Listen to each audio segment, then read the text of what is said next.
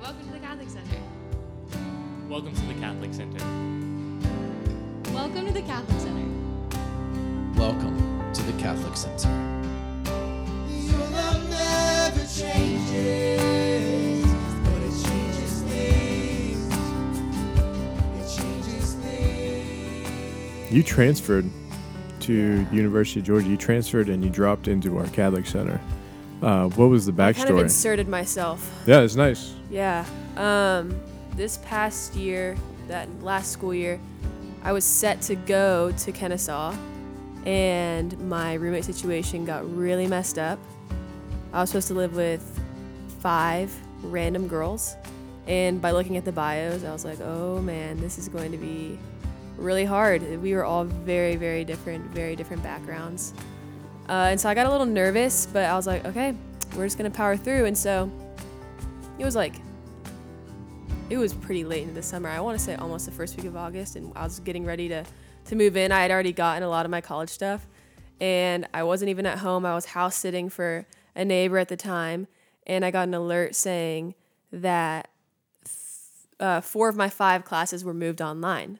I was like, oh, okay, so I'm about to go and spend all this money on room and board and a meal plan and live with people I'm not crazy about living with just to be in my dorm room all the time. That sounds awful. And so I was like, all right. So I called my mom and I was like, Mom, I don't think I'm going to go. I'm going to stay home and just do all online school. And she said, keep your job and we're good. So I called my boss and I was like, hey, I'm not going to leave. I'm going to stay. He was like, great news. That's awesome. We could use you. And so I stayed at home, worked, did online school. And we had moved that summer. And so it was really cool to transition into that new place with my family. We didn't move very far, but we moved from my childhood house. And so it was a really cool year of transition and getting to know myself and getting to know my family. Because, in high school, I was gone all day. And then, doing online school, I was home all day. So just seeing how much my mom truly does in a day, even though it doesn't make sense how she always has something to do because she didn't have a job, but she'd come home at 3 p.m. and I'm like, where were you? She's like, running all my errands. But that's where I came from. That's what you asked, right? I kind of lost the sense of the question. So what made you transfer? I always wanted to go to UGA. I just didn't get in the first time. I was one of the unlucky people. Just kidding. There's a ton of unlucky people who don't get in. And it was really sad. But I wanted to go out of state really badly. And then my dad was like, Claire, this Zell Miller thing, you can't pass it up. And he showed me the numbers for out-of-state school and in-state school. And that sealed the deal for me. I was staring at thousands of dollars in student debt in the face if I had gone out of state versus minimal to no student debt at all if I stayed in state. And I was like, no questions asked, I'm staying here. So as soon as the application opened up for transfer students, I applied on the spot. And at the time, I just switched my major a couple weeks ago. I wanted to do physical therapy, and UGA's physical therapy program is so much better than Kennesaw's. And yeah, I didn't grow up a dog fan or anything, but it was just the place to be. In my head, at least. So Yeah. And where did you get your conviction from? Did you go through youth ministry? Did you go through, how have you been feeding your own spiritual life over the course of all of this? In high school, I didn't have a ton of friends. I, by the grace of God, didn't really have a ton of, what's the word? My moral compass wasn't really rattled. And so when I came into high school with a massive friend group. There was a lot of us. And then it slowly started to break apart because they were developing smaller friend groups and getting into things that I was looking at and thinking that's not fulfilling and or right. And so I stepped away. But would still talk to these people. I just wouldn't necessarily hang out with them on the weekends. But then that turned into that only can last for so long. And so those friendships didn't last. And so I was just with my family a lot. And I was going through confirmation class freshman and sophomore year, but it wasn't It wasn't super deep. And so it was a lot of stuff that I had just like known. And so they would like teach us something and I'd be like, oh, I know that. And so it was kind of just like a place for me to go and be around Catholic people who had to be there and kind of just goof off because I knew like all the people who were volunteering because I had grown up with these people. But I've always had a deep desire to understand. And with the depths of Catholicism and the depths of God, my curiosity is always running. I mean, as a kid, I was like 2-3 years old and I'd be at mass with my family and I'd just be pointing at everything in the church, asking what it was. And so I've always just asked a ton of questions. And so I would go home and ask my parents like what this means or why do we believe this? And they would answer my questions, but I never really let it change the way I carried myself because even though I wasn't doing these things on the weekends with my friends, quote friends, people I knew, I still just didn't carry myself as a Christian from my day to day. My church backed up to my high school, and so after school I'd walk over to adoration, but no one knew what I was doing. Like I was very under the radar. And then junior year or senior year, sometime around there, was when I was like, okay, I kind of want to take responsibility for this. I'm tired of piggybacking. Is that a right word? Piggybacking? Mm-hmm. It doesn't sound right. Tired of feeding off my parents' drive to know the church and to know their faith because they're super involved in Regnum Christi. And we're always inviting us, me and my siblings, into prayer and to learn and to watch all these different things and to listen to all this stuff. But yeah, I was like, okay, I'm gonna do something. And so I saw that these people that I'd gone through confirmation class with for so long didn't show up anymore, like even for Sunday Mass, and they would all just go to Young Life or to some non-denominational service, which are not inherently bad, but it was a crisis of people don't know what the truth is, because they're not finding the truth captivating, which is really sad. And so what I did was I met with my pastor and I met with my youth minister and I asked them if we could do a teen-led night of praise and worship adoration in like a speaker series. And they were like, okay. And so I was thrown into this position of leadership and I'd never had a position of leadership before and really got to see that side of myself come out because I had never flexed those muscles before, which was really interesting. But I found a group of like 6 teens that were on board with what I was saying. And so we got this night going. And it was really successful. But over the course of a couple months, we did it every month. It slowly was taken back from me and became less teen-led and more youth minister-led and faith formation-led. And that was where the crisis was because a lot of my faith formation was led by just older men and women, and there's nothing wrong with that. And I'm so grateful for the example they've set for everybody that goes through that program, but there's just not a ton of relatability. And for high school, middle school kids, when they don't see someone they can relate to, they check out. And so to have that taken back away from me, I was like, all right, well, the focus of this is now being shifted again. And as soon as that happened, it became less successful. And eventually, like, it kind of just disintegrated and it was no longer. But that was when COVID started to happen. And so, church shut down. And I was so confused with my life. Didn't know what I was doing. I had just gotten denied from UGA, was going to Kennesaw, didn't want to go. All these things. And so I just started asking questions again. Much deeper questions of like, why am I even Catholic?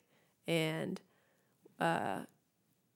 just like wanting to read theology, and fell in love with it and started to go to daily mass when church opened back up like midway through the summer, and developed a desire for scripture and a desire to know Our Lady and understand, the ins and outs to which I could of our faith. So it's been a journey, because that was a quick synopsis of it, but high school was rough. Not having friends in high school.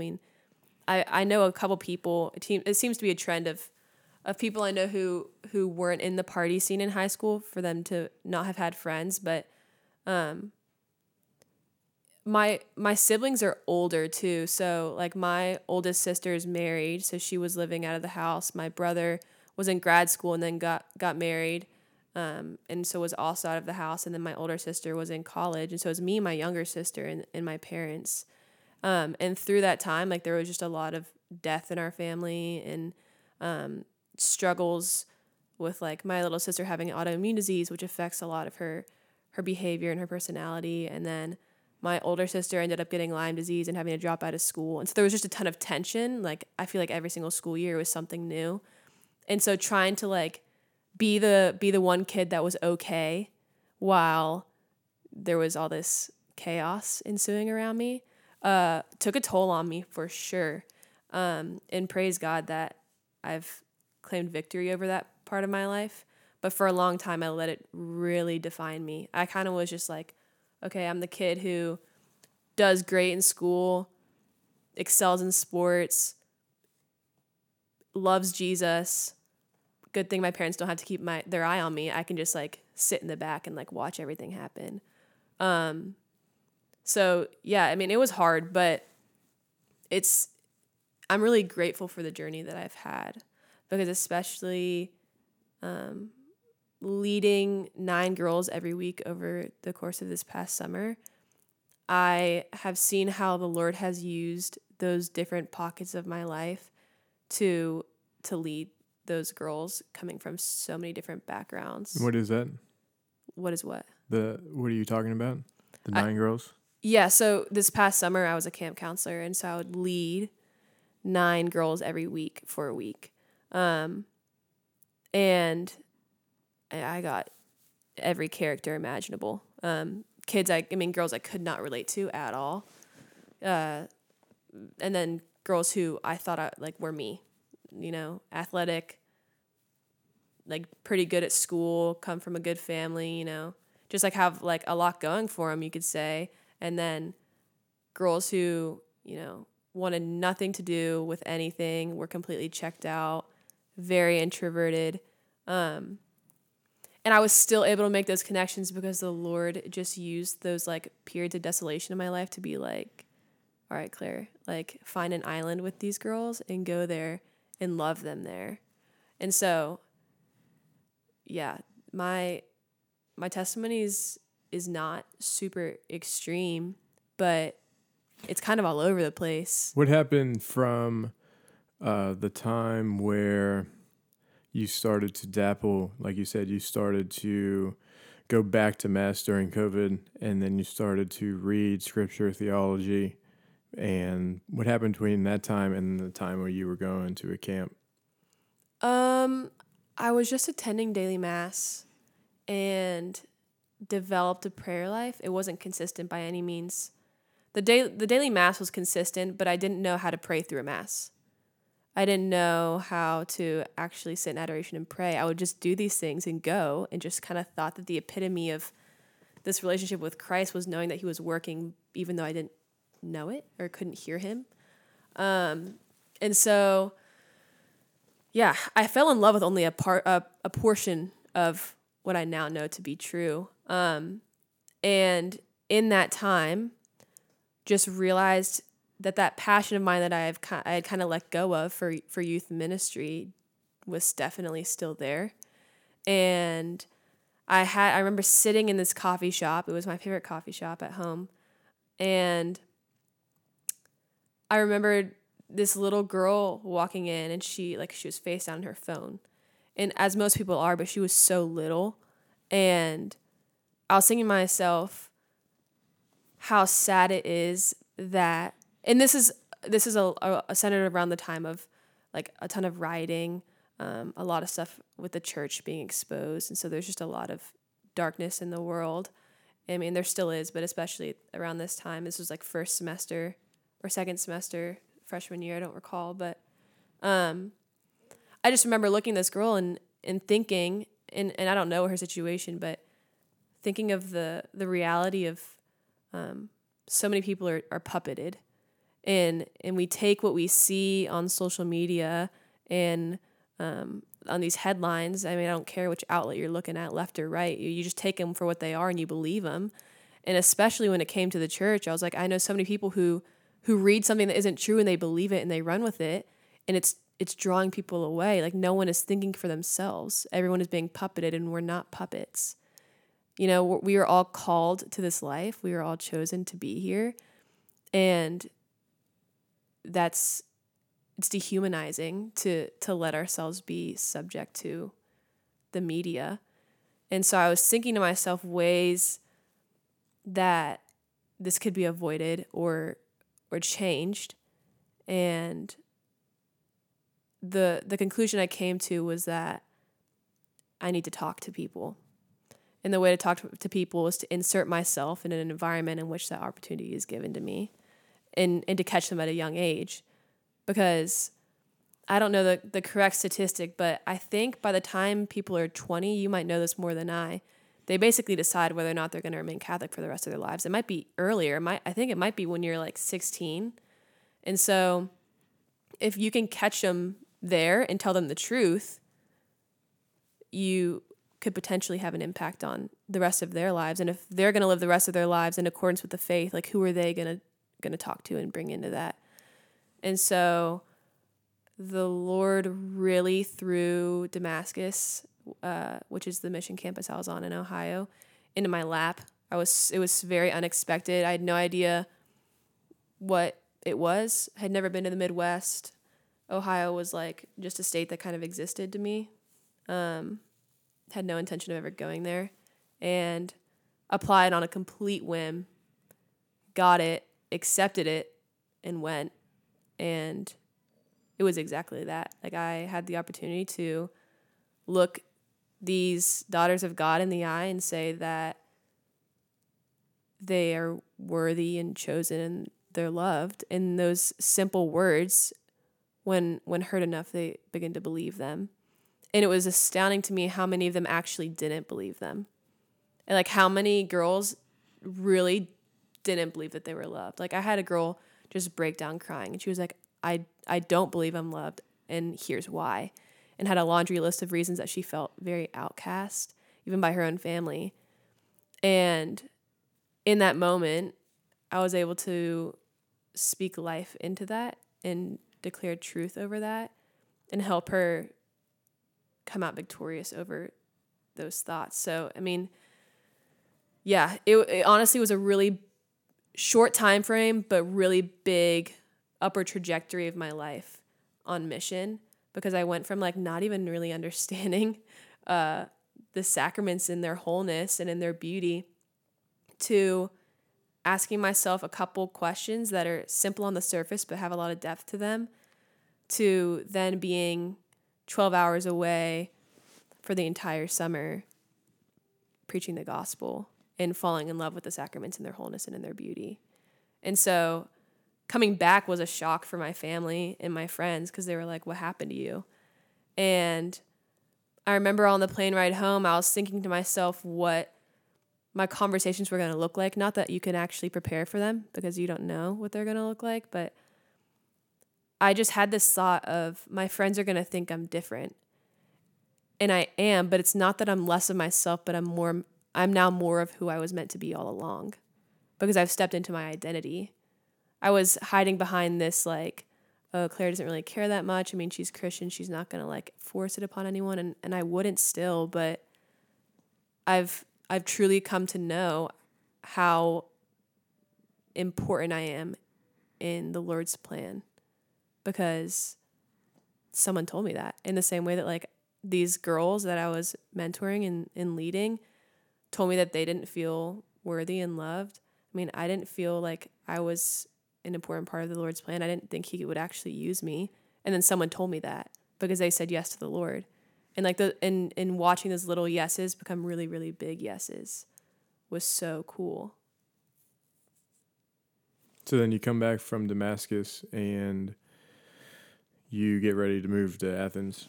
Yeah, I mean, I had a 4-day turnaround. So I got back and I had 4 days to unpack from the summer, sleep, because sleep was minimal, and move in. It was really quick, but I think if it wasn't quick, I wouldn't have wanted to go. Like, I would have wanted to stay home and talk to my family and, have home-cooked meals for a little while, but it was a good thing that it was quick, but it was also really shocking to come from a culture, to leave that culture of 200 missionaries that I'm with that are like just sprinting after Jesus, and then coming home and going to my home parish and being like, oh my gosh, everybody in the pew is asleep right now. Like, do you realize what's happening on the altar? And I'm not a big crier, but it was my first Sunday back because I got back on a Sunday and we went to like a 4 p.m. mass, and I actually just started to cry in the pews, and my mom looks over at me and she whispered to me, she's like, what's going on? I was like, no one gets it. No one gets it. Everyone's asleep. Like, everyone is so complacently walking up to receive the Eucharist. There's nothing there. Like, I can see it. Like, I have this awareness about me that I didn't have before, and I can see it, and it's breaking my heart. And I remember I called one of my friends, and his name is Grayson. He's really, really awesome. I was like, Grayson, being in the airport and being home and just seeing these people and where they are, like, I want to stop and talk to every single person and tell them about the truth of the gospel and tell them about the truth and the miracle that takes place every single time we're at mass. And I said, but my heart is literally breaking. I feel so broken. And he kind of paused for a moment. He was like, Claire, you can't let the heartbreak you're experiencing deter you from this mission. He said, but we should actually be striving even more. Striving isn't the right word. We should be desiring even more to let our heart break tenfold for the people around us, because it's in being moved with that compassion that things happen. Like, before Jesus performed a miracle, his heart would be moved with compassion for the individual in front of him, and then he would proceed. He was like, continue to let your heart break and let it break even more. Like, let that be a prayer. When next time you're in adoration or in the chapel, like, ask Jesus to let your heart break even more for the people around you. And, asking Jesus for things sometimes is a little scary, especially when you're praying for something like that, or for humility, because he'll give you it. And I experienced that, of like, my heart began to break even more for the people around me, but it awakened in me this unquenchable desire to share the gospel. And I've seen so much fruit from that. I've seen people actually come to know the power in the gospel. And it's the most fulfilling thing ever. Like, I almost dropped out of school because I thought that I was just supposed to do that for the rest of my life. And I don't think I'm wrong, but I think I was ignorant to the importance of being a student and the importance of being an evangelist and a preacher of the word on a campus that doesn't know it. So, yeah, I've had all the thoughts, basically. I've, in my life, gone from kind of just going through the motions to questioning what I believe, to kind of understanding it, to fully understanding it, to wanting to drop out and do only that, to now I am, still here at school. I'll be at school. I'm going to get my degree now. But combining the two of being a student and spreading the gospel, and getting to practice prudence and time management and discernment, and getting to walk in both of those ways together. Yeah. How's your experience been here in Athens since you've gotten here? In terms of evangelization? Mm-hmm. When I first got here, I came in guns a-blazing. I didn't know what it meant to balance at all. And all I wanted to do was talk about Jesus, which isn't bad. But I have obligations such as studying and building community and doing the things that are very important. And it bit me in the butt because I was in a class that I was supposed to get an A in. It was so easy. And it was a Friday. And I was like, oh, sweet, it's test day. The test closes at 11:59. I'm going to drive home this weekend. I'll take the test from home. It'll be a good break. And in the hustle and bustle of my life that I couldn't control, the test definitely closed at 1 p.m. And so I missed it. Got a 0. Couldn't make it up. Had to drop the class. Was a wreck. And I was like, Mom, like this has never happened to me before. Like I've never missed a test. I've never had a missing assignment before. What is going on? She was like, I think you really need to reconsider what you're doing with your time. And I was like, whoa, okay. And called my friends again, because it's a common theme of mine. It's like when I can't figure something out and I'm frustrated, and I'll just like call them, and they so gently are like, ask the Lord. And I'm like, dang it. Like I was kind of hoping you would just tell me what to do. And through asking the Lord, he so gently was like, you can glorify me in the ordinary things, right? Like you don't need to be on the street every night spreading the gospel to give me glory. That is a way to give me glory, but you can also give me glory by being obedient and by taking care of yourself, because that's also super important. And after that massive catastrophe, what felt like a massive catastrophe, I took a step back, and I let myself be content where I was with Jesus, and let myself be content where everybody else was with Jesus, which kind of ended up biting me in the butt too, because I kind of lost the passion for mission for a minute. And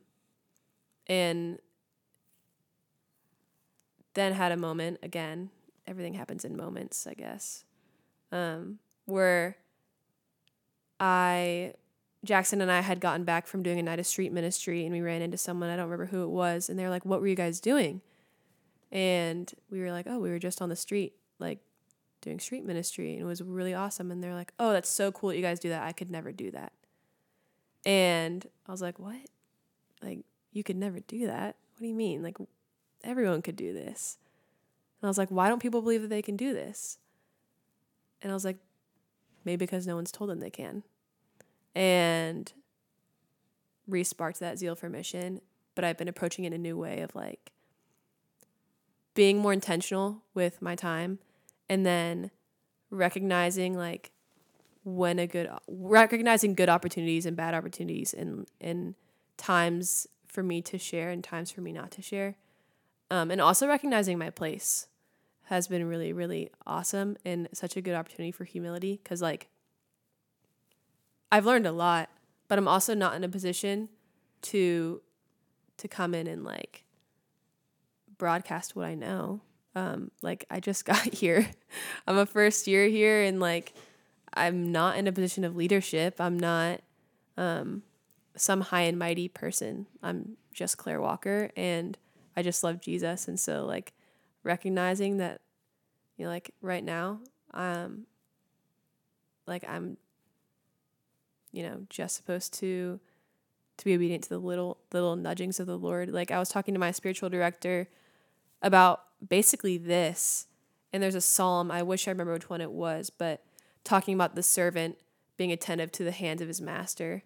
And I was expressing to my spiritual director, I was like, I feel like the Lord isn't speaking to me right now. Like I feel like I don't hear him right now. And he was like, well, it might be because he's asking you to pay attention to his little nudgings and his little tugs on your heart, because a servant was considered a bad servant when the master had to make a lot of commotion to get his wine glass refilled. But the servant was considered a really good servant if all the master had to do was to lift his finger, and then the servant would rush over and fill the wine glass back up. And he just affirmed me in a way of saying, just like, he is pleased in the ways that you are obedient to the little nudgings and the tugs on your heart. Like he doesn't have to make a big commotion for you to move and to walk with him. And just like the unifying of my heart to the Father's. has been really cool. It's a lot to figure out. It's such a big transition of like online school to summer camp to first in-person school at a really different campus that's really massive and has a ton of different people, and still wanting to pursue mission but balancing like it's a lot. And so it would only make sense that Jesus is speaking to me differently right now because he has to. You know, how else would he get my attention? So yeah, been learning a lot.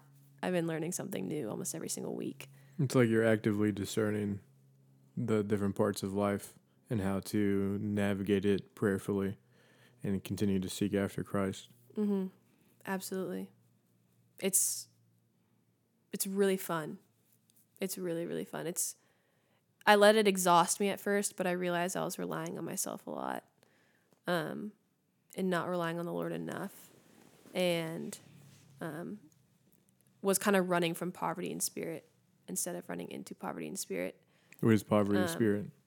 Just utter dependence on the Lord, and recognizing that like flesh is going to fail every single time, but the Lord doesn't.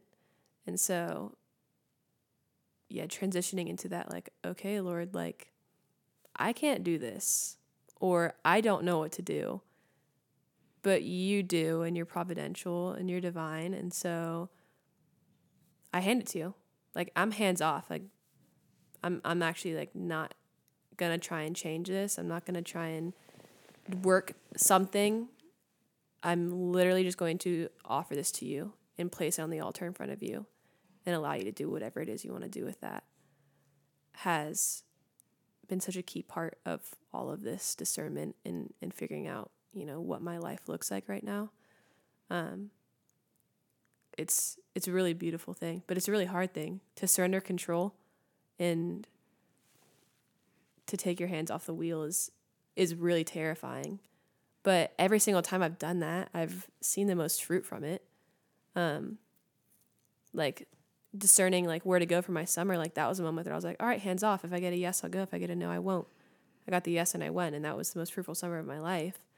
And like even like little situations here of like, I want to talk to this person, but I can't make it happen. Okay, Lord, hands off. You make it happen. And then it will. And especially with like MK asking me to speak at Seeking Water, like that was one of those moments where before she'd even asked me, I was like, okay, Lord, I want to testify, but I can't make that happen. I have no control over that. Hands off. I'm going to let you do it. And she texted me and asked me to. And then that day fell on my baptismal day, which was really cool to be able to testify to the power of the Lord on the day that I was baptized priest, prophet, and king. Was so divinely providential. And yeah, so just like week to week, just recognizing what it is that I can't control that week and surrendering it. So what would you say? You've mentioned sharing the gospel and spreading the gospel, and people don't know the gospel. How would you communicate the gospel? What is the gospel? Like, how would I sum it up? Mm-hmm. That Jesus Christ, no, back up. That God sent his only son to this world to eventually die for us and all of our sins and transgressions, and with the ultimate mercy, just redeem us. And upon his death and resurrection, his spirit remained, and his spirit living in all of us has given us a share in the kingdom. And through that, like, we are called to bring others into the kingdom because we are actively preparing the way for the Lord. And that's the best news possible, because the kingdom in its perfection, like, we have a share of that. We have a taste of heaven, and that is the ultimate. It's the ultimate good. Yeah, I don't even have the words to describe it. It's everything you could possibly dream of, and more than. And I think honestly, how I deliver, what the good news is, depends on the person. Sure. Like, if they've never heard of the gospel before, I'm not going to say like, hey, the power of Christ lives in you. They're going to be like, what are you talking about? It's more of an approach of, have you heard of Jesus Christ? And like those situations don't happen a ton. Most people have. And honestly just starting at a relationship and being like, okay, who are you? Like, where do you come from? But you know this gospel and you've come to know it yourself personally, existentially. And so what has that meant to you? How has that changed things, or like you've encountered this gospel to the point where it's now set you afire to go spread that or share that with others and introduce it. However, yeah, you discern how you communicate that in relationship, and you build trust with people and so forth. But like, if you go back to the gospel message, which you just said, you've encountered that at some point over the course of the years or months or whatever, and you constantly encounter it. But like, what has that, in a sense, done to you or done for you? Why does it mean so much for you? I think because I saw everything that I believed about myself to be completely and utterly false. Like I didn't even recognize them as lies. You know, like I thought that I was kind of just like weak, and then it says in the Bible, like the Lord gives us a spirit of power and self-control, and I'm like, oh, okay, then that's false. So I started to see how I saw myself crumble, and I began to see how the Lord actually shined through me, and how St. Paul says be imitators of him as he is of Christ. And so literally I just saw what it means to me is I saw myself become who I was meant to be. Like I saw myself become authentically joyful for the first time. Like completely, regardless of the circumstances, like desiring to wake up because I am just filled with with this joy, because I am alive, and that's a gift. You know, like which is so hard for people to understand if they don't understand the truth of the gospel. Like there are so many times, especially, I mean, the summer is something easy to relate it to because it was so recent, but like I'd wake up so early in the morning, absolutely exhausted from the week, and could have been so easy to be like, ugh, and just like begrudgingly get ready and like lead these girls down to breakfast and eat breakfast with them and then move on to my next activity. But like taking control of the moment and claiming victory over the moment. Like I had heard these talks 8 times, but actually stepping into that and being like, I'm excited because you guys haven't heard this and you're about to hear something that could possibly change your life. And so championing that. And that doesn't come without the authentic joy and peace of the gospel that I've uncovered. And it's continually changing my life because people notice someone who's authentically joyful and peaceful. And so I think I've been able to look back in retrospect, because hindsight's 2020, for times in my life that I met people when I was younger who were authentically joyful and peaceful. And I noticed something different about them, but I didn't put my finger on it. I didn't ask them. And now that I've stepped into that, I'm like, okay, Lord, you're planting seeds that I'm not even aware of. And praise God for your divine providence that I actually like don't have control over how those grow and how those flourish. It's fascinating. And especially when you get to watch people step into that. Because there are people who have been like, Claire, I've never been this peaceful my entire life. What's going on? And the simple answer is the Lord is encountering you. Like the Lord is actually like running towards you right now. And he doesn't want to stop. Like he doesn't want it to be confined to a week or a moment you have in adoration, because we can't confine him to a moment, because that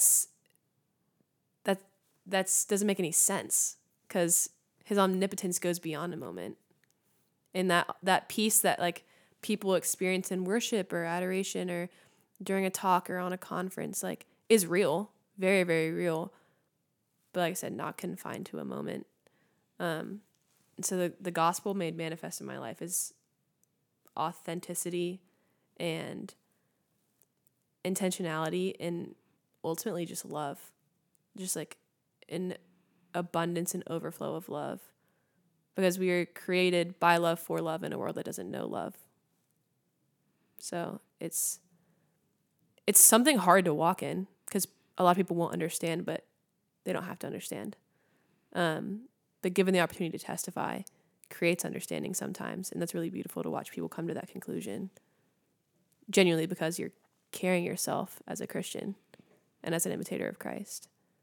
So It's interesting watching or hearing your story from high school and continuing encountering these different, you had the social groups that you had to discern kind of against, and you started to get a leadership position in your church, and then COVID happened, and then you started to pray and you go back to church, and then you started to again kind of grow deeper into the life of the church perhaps, and then Damascus hit, and and then you come here and you're still growing and learning and discerning and so forth.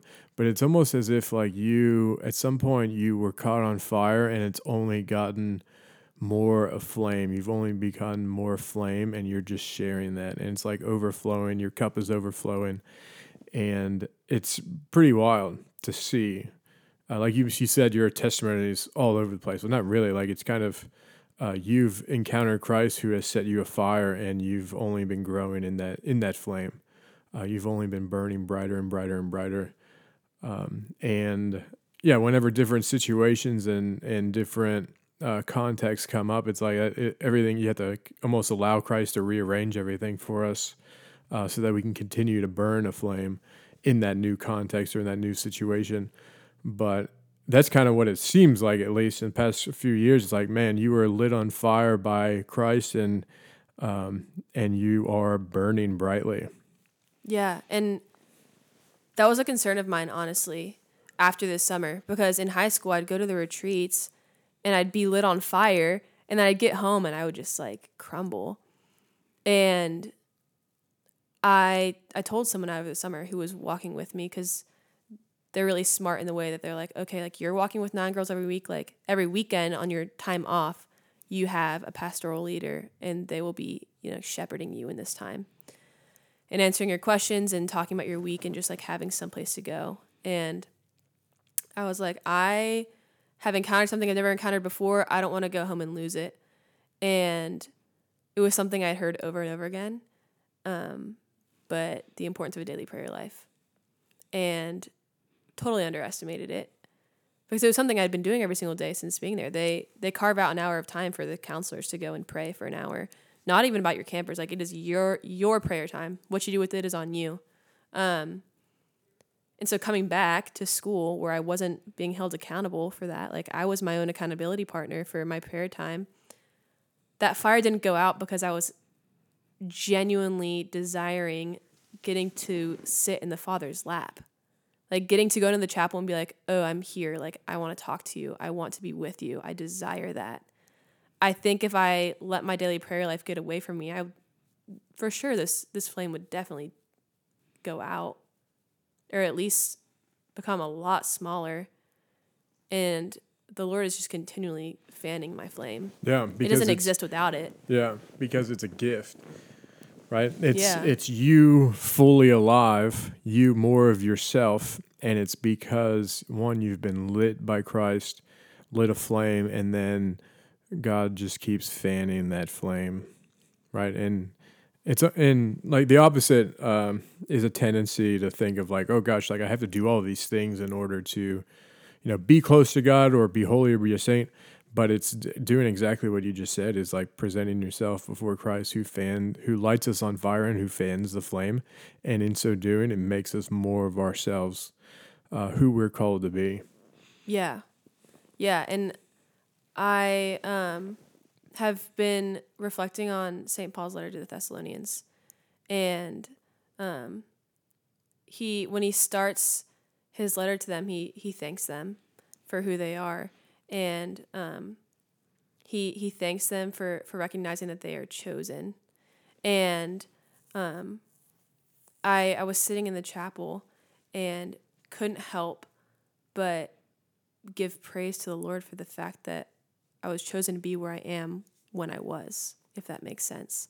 And that every single person here, you, Father Fred, all the sisters, all my peers, that we were chosen to be here when we are. And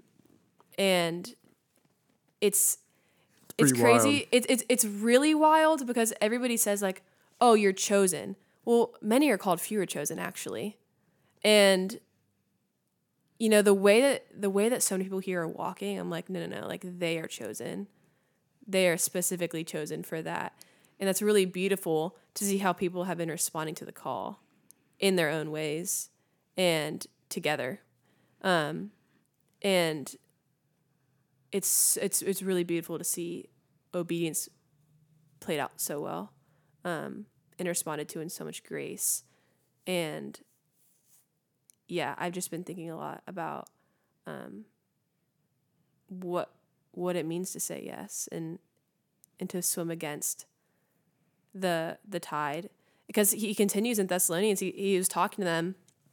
I think the title of the paragraph or whatever it is like Paul's previous encounters with the Thessalonians. He was like, when we were preaching to you, like we suffered, we received persecution, but it says something like we preached the gospel, or I can't remember it now. Do you know what I'm talking about? What does he say? I don't know. But that's good. I was literally just in the chapel reading it, but wait. Now I'm just gonna have to pull it up because that's gonna frustrate me if I don't get it right. But basically, in Bible study the other day, I was talking about sugarcoating the gospel and how we can't do that, and how our society sugarcoats the gospel, and that it makes me really mad. And here it is. Yeah, okay. It talks about being chosen, and how the gospel didn't come to us in word alone, but in power, with the Holy Spirit, and with conviction. And then it continues and talks about Paul's ministry among them. But it says that they were judged worthy by God to be entrusted with the gospel, and that is how we speak, not trying to please human beings, but rather God who judges our hearts. That's what I was trying to get at. Is how swimming against the tide in sugarcoating the gospel, a lot of people preaches to please others and not preaches to please God, and are more concerned about offending others than they are about offending God. And I've seen such a beautiful testimony of people who are unashamed of the truth of the gospel and don't want to sugarcoat it. And that's really refreshing. Really, really, really, really, really refreshing. Because that's when the world changes, when people stop running from the truth and run away from objective truth, because objective truth is completely vandalizing our culture. Like, it is such a plague among so many people. It's like, okay, like, you believe this, I respect that. That's awesome, but I'm going to do this. Like, the word respect means to have admiration for.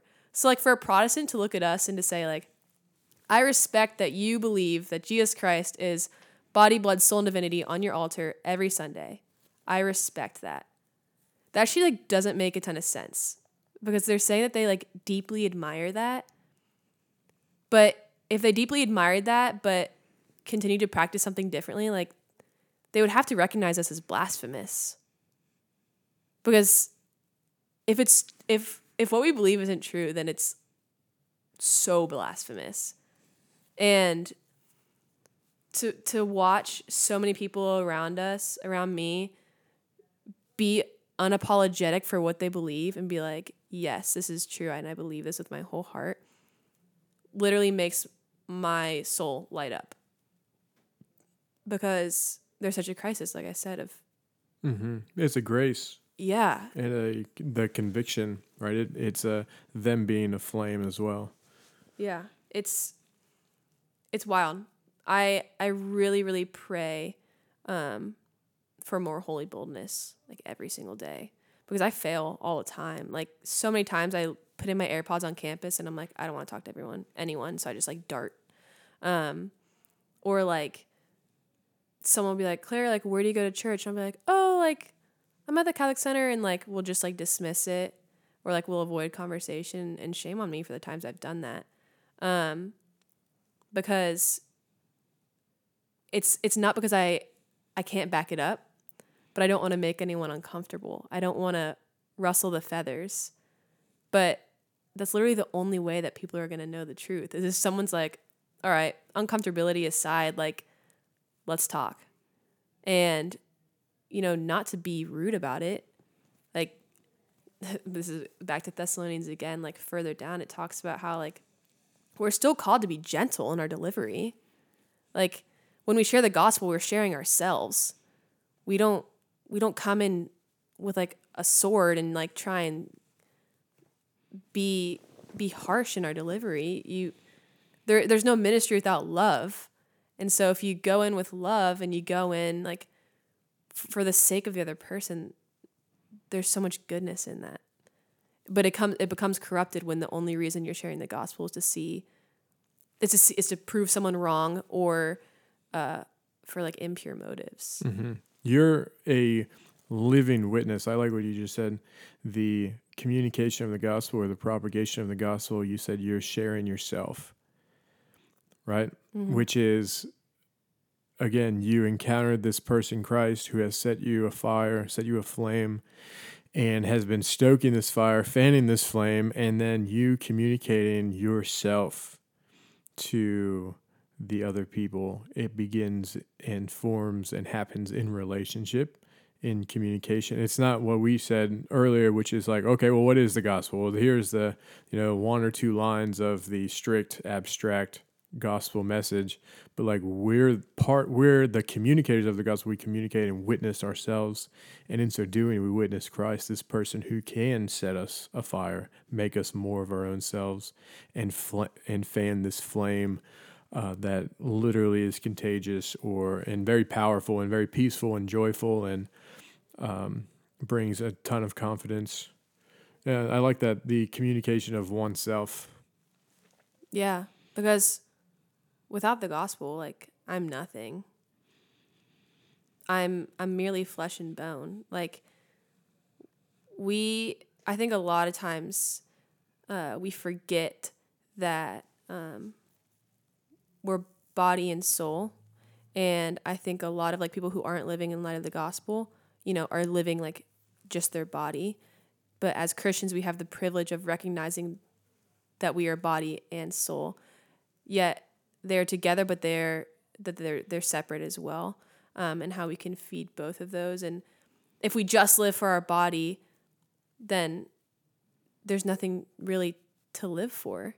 But if we live for our body and our soul, we live for an everlasting life. And without the truth of the gospel, that doesn't exist. And so in sharing the gospel, I'm literally sharing myself because I don't exist without it.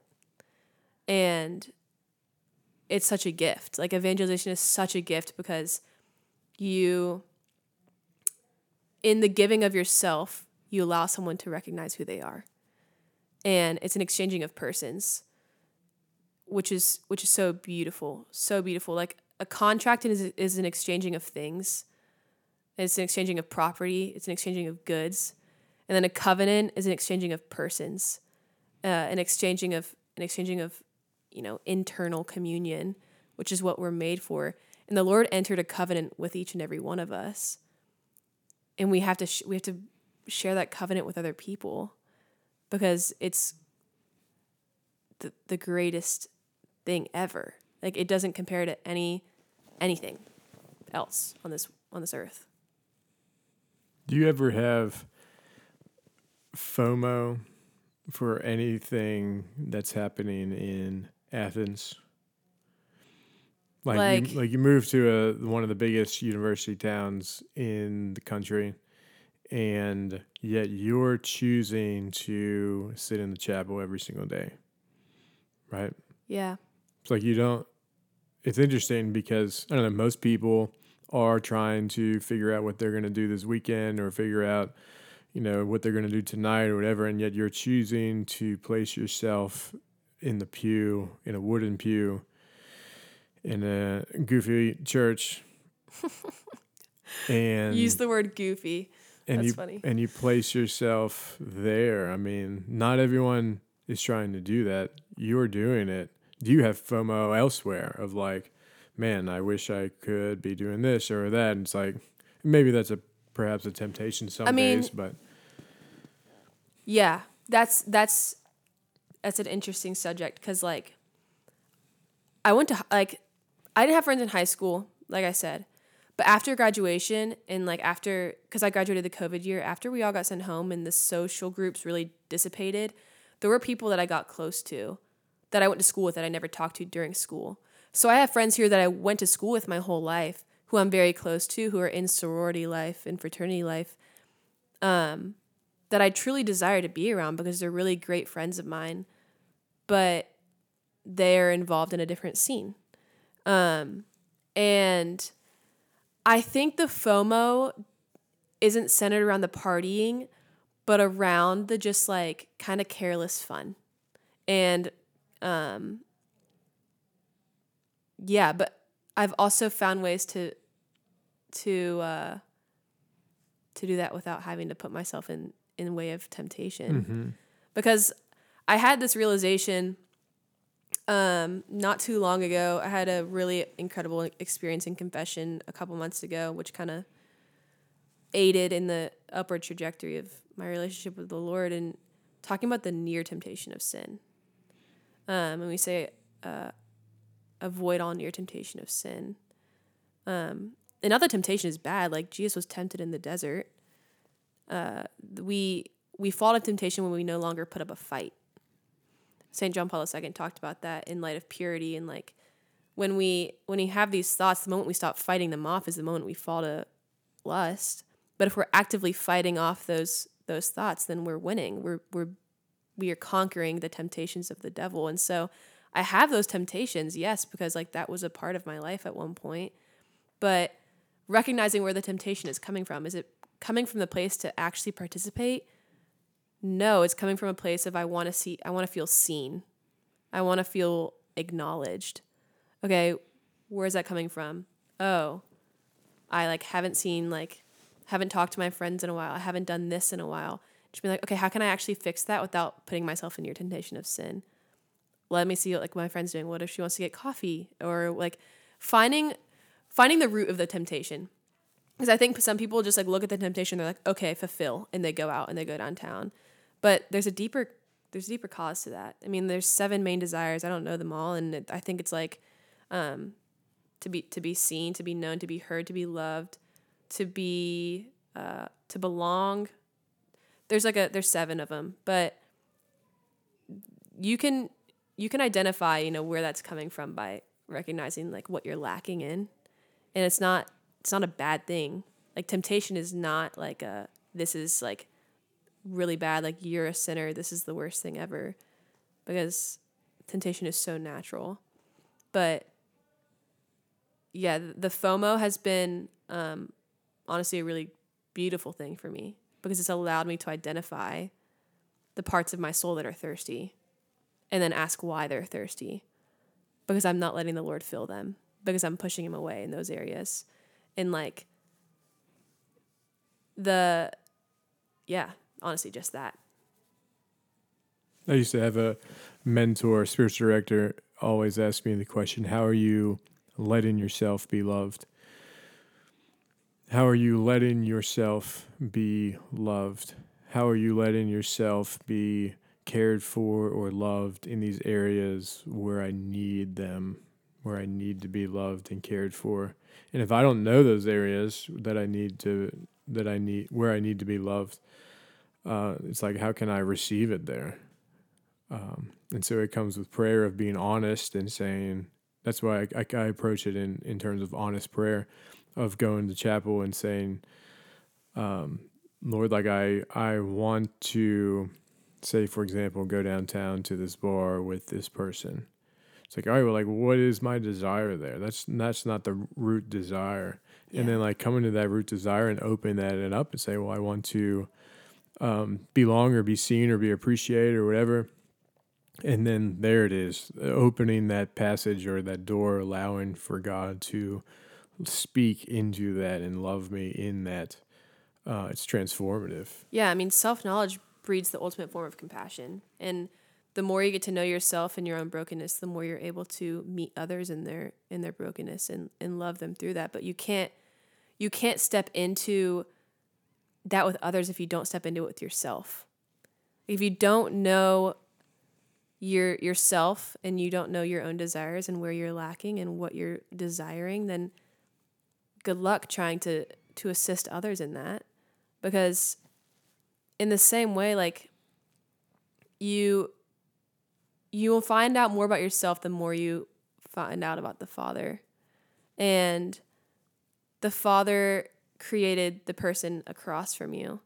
And so, yeah, like you have to know yourself first before you begin to know others. And the more you ignore that, the more it's going to become evident that you don't. Like, your weaknesses will be exposed in time, and they might become issues in the future. You know, like they might implode and cause some serious issues. So yeah, it's really incredible to see what your heart is truly desiring.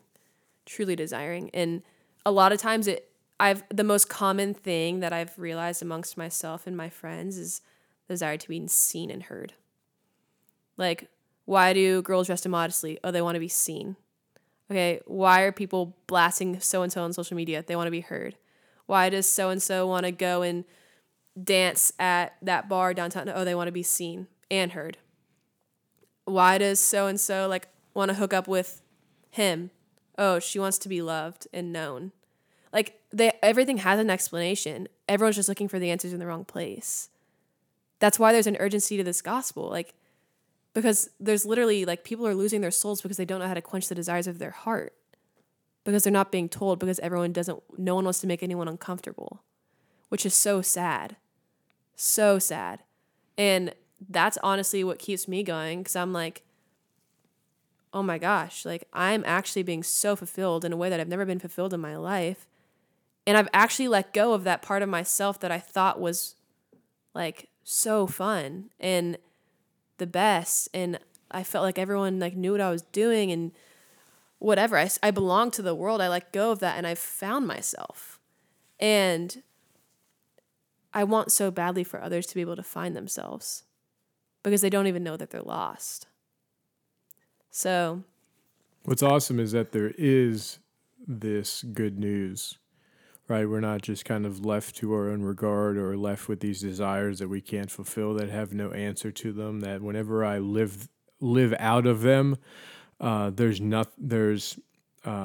continue to meet things that are unsatisfactory or unfulfilling. And like, that would be absolutely absurd. yeah, Is if it's like, this is all that we have and there's nothing that actually fulfills. I just have to continue to do whatever I can. But the good news is that, no, there's actually something that can overflow our cup or can overflow our hearts and does speak to the actual desires of our own hearts. That's huge. That's life-changing. It changed your life, changed my life. It's life-changing news that, like you said, has this urgency. Yeah, I mean, and the Lord knows your desires before you even know them yourself. I mean, there are so many times that I'm like, okay, Lord, like, I don't even know what I need right now, but praise God that you do, because you can assist me in that. You can reveal to me what it is that I desire right now.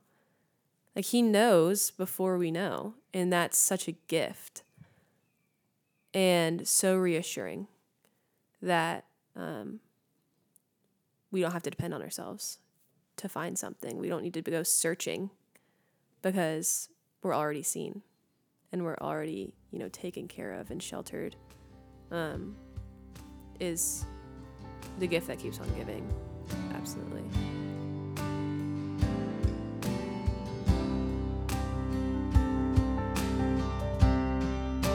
Your love never changes, but it changes things. It changes things. Thank you for listening to the Catholic Dogs Podcast. The Catholic Center is located at 1344 South Lumpkin Street. For more info on how you can get involved, check out our Instagram @CatholicDogs. See you at Mass.